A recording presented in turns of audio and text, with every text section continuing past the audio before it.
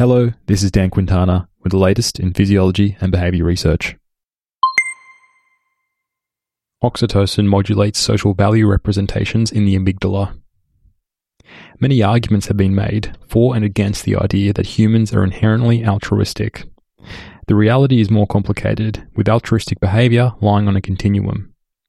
Individualists are more likely to hoard resources at the expense of others, whereas prosocials are more likely to cooperate. The proportion of resources that people keep for themselves instead of distributing to others is known as the self-other allocation. In a new study published in Nature Neuroscience, Liu and colleagues suggest that individuals use a preferred self-other allocation as a social reference point that helps guide social value-based decisions.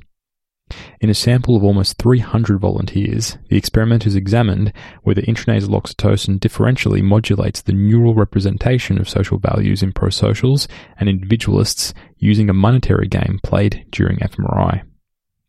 They found that oxytocin selectively increased prosociality in individualists, but not prosocials, in both competitive and non-competitive contexts.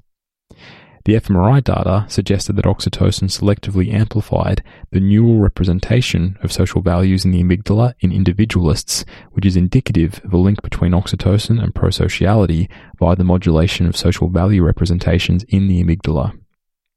There has been conflicting results in the literature regarding oxytocin's prosocial effects. These results suggest that inter-individual differences in prosociality seem to moderate the response to oxytocin, a finding that was replicated twice in additional experiments by the authors. Find links to all the studies I mentioned in these briefings at dsquintana.com/show. That's dsquintana.com/show.